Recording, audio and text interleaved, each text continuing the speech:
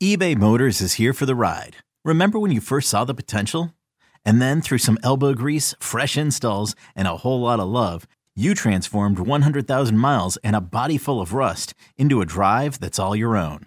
Look to your left. Look to your right. It's official. No one's got a ride like this.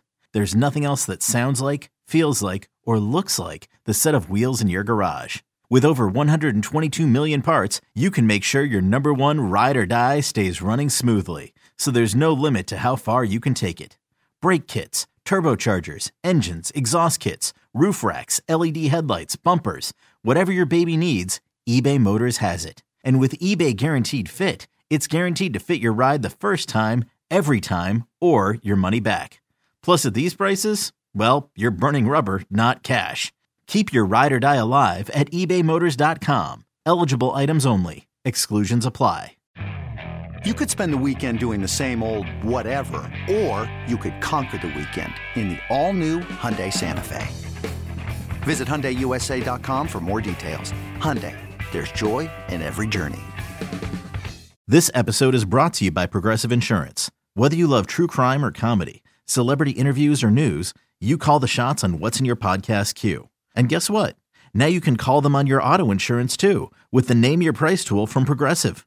It works just the way it sounds. You tell Progressive how much you want to pay for car insurance, and they'll show you coverage options that fit your budget. Get your quote today at Progressive.com to join the over 28 million drivers who trust Progressive. Progressive Casualty Insurance Company and Affiliates. Price and coverage match limited by state law. In this town, there is no off-season. The news never stops, and neither do we. It's always game day in Cleveland with Andy Baskin and Daryl Leiter. It's always game day in Cleveland. It's the post-game edition as you're in the wee hours or waking up on a Tuesday morning to a devastating loss to the Browns, not only on the scoreboard at 26-22, but the news that Nick Chubb is done for the season, and who knows how much more there could be to that. He's Daryl Ryder. I'm Andy Baskin. Daryl, thoughts on Nick Chubb first before we get into the game? Yeah, a source tells me that Chubb is feared to have torn multiple ligaments in his left knee, and his season, in fact, is over. The Browns will get official word on that on later in the day on Tuesday.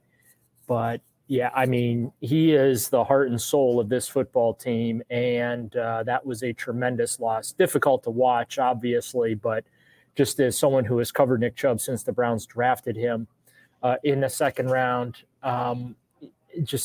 he is just a quiet guy that goes about his business and, you know, plays the game extremely well at a high level. And so a devastating blow for the Cleveland Browns to lose him for the season. It's you know, the mood in the locker room is, you know, football life does go on, even though everyone is thinking and praying for Chubb.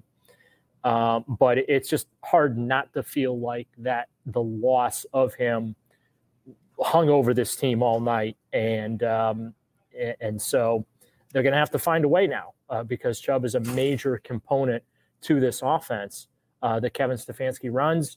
And it kind of felt like they were still trying to run that offense at times, but without Chubb on the field. They were trying to run things for Pearson and for Ford. And, you know, Ford did a nice job. Obviously, Pearson did too, scoring that touchdown. But, yeah, it is a tremendous loss for the Cleveland Browns. And of all the nightmarish Steeler-Browns games I have covered here in Pittsburgh, this might be the worst one. Well, I mean, it all started off with a pick six, you know, just to play into the game. And it was a bad omen going into this thing. And by the way, throughout the night, Daryl, I mean, how many different defensive players for the Browns did we see go down? Zadarius Smith out and then came back. Denzel Ward, we were wondering if he was going to come back into the game. I mean, every time you turned around, it looked like somebody was getting hurt. Yeah, Minka Fitzpatrick, he got lost for the game to a chest injury. It was a brutally physical game, no question about it. Greg Newsome told me after the game he's okay. Hyperextended his shoulder. Denzel Ward was dealing with some cramping issues.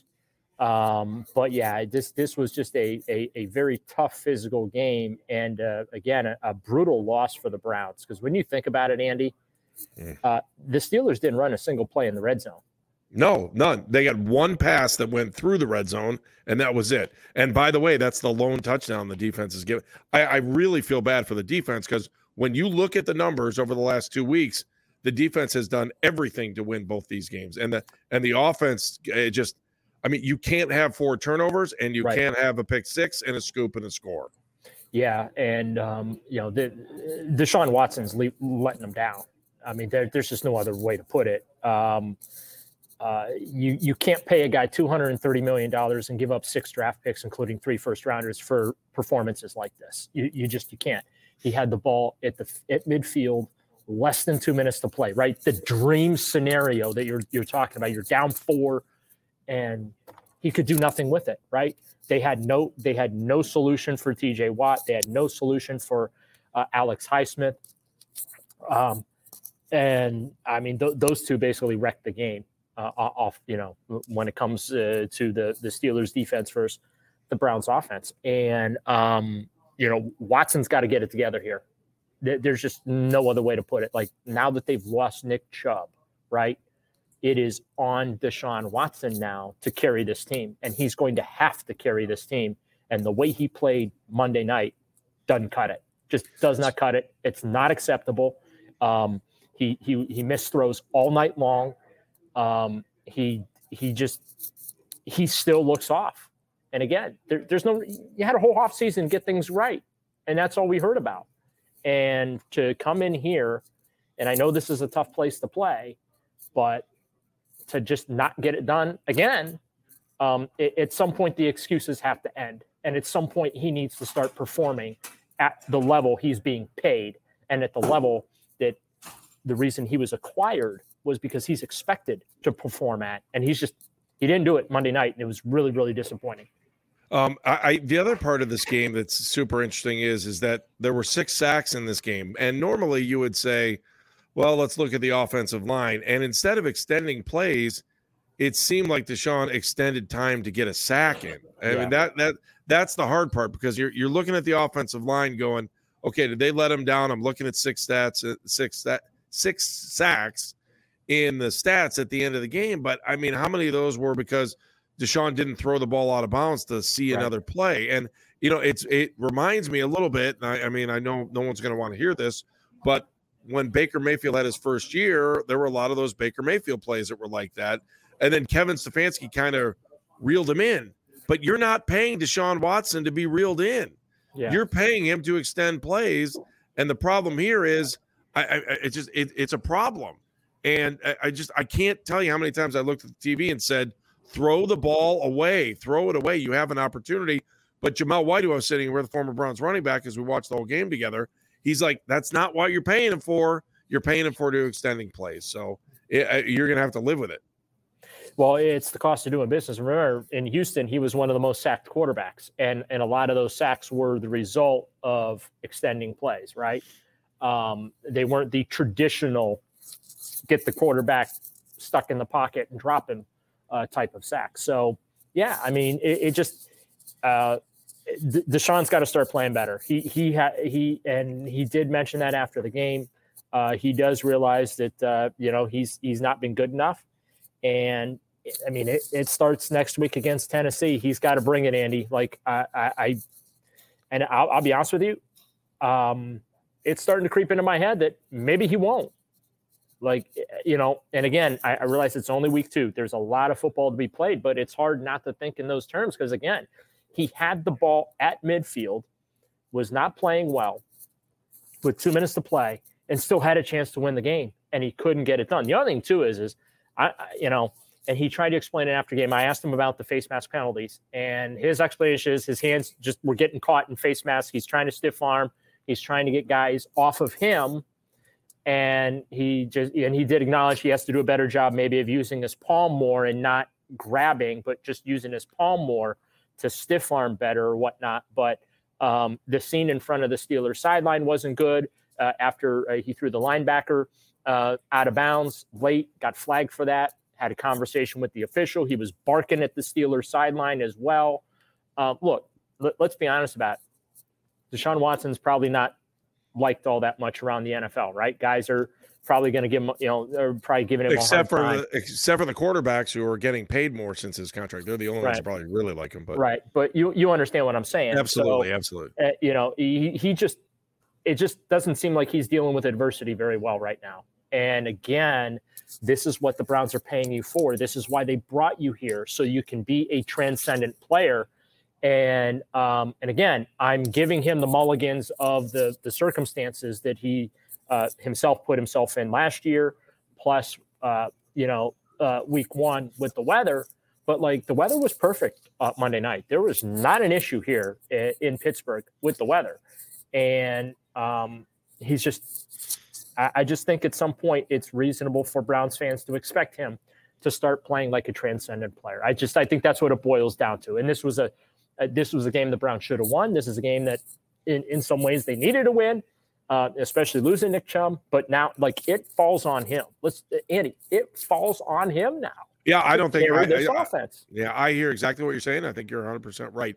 So there are two more topics I want to get into on our postgame report here. Again, the Browns lose 26-22. And Daryl, the final play of the game, the final offensive play of the game for the Browns appeared to be pass interference in probably 99 out of 100 situations, with the exception of maybe the official thought the ball was uncatchable. But I think you're supposed to go like that and put your hand over your head if you're going to do that. The bottom line is, and I know a lot of people are going to complain about that play, you had an entire game to not be in that position on fourth down. 100%, and that non-call, I should say, didn't lose the Browns the game. The face mask that Deshaun got face masked that didn't get called, that didn't lose the Browns the game. Like, the officiating wasn't great Monday night. That's not why the Browns lost. They lost because they turned it over 4 times. They lost because they gave up 2 defensive touchdowns to the Pittsburgh Steelers on the first play, and then of course the strip sack that TJ Watt was able to scoop up and score on. So big play, big spot, big no call, but that's not why the Cleveland Browns lost this game, did. All right, so answer the question that I'm sure Twitter was a flutter about this, or X was X marking the spot on this. Kareem Hunt, it was endless what I was saying. I'm like, Kareem Hunt's not coming back to this team. I don't see it unless you do. I think you'd almost be better off trying to trade a 7th-round pick and get Dearness Johnson back here if that's what you really wanted to do. He's only has 2 carries right now so far this season, and Jacksonville's barely using him. I think your odds of that would be better, especially because he's probably in better shape. I shouldn't say that. I don't know what kind of shape Kareem Hunt's in, but the Browns didn't want him. They had a chance to bring him back. They didn't do it before. What makes you think they're going to do it now?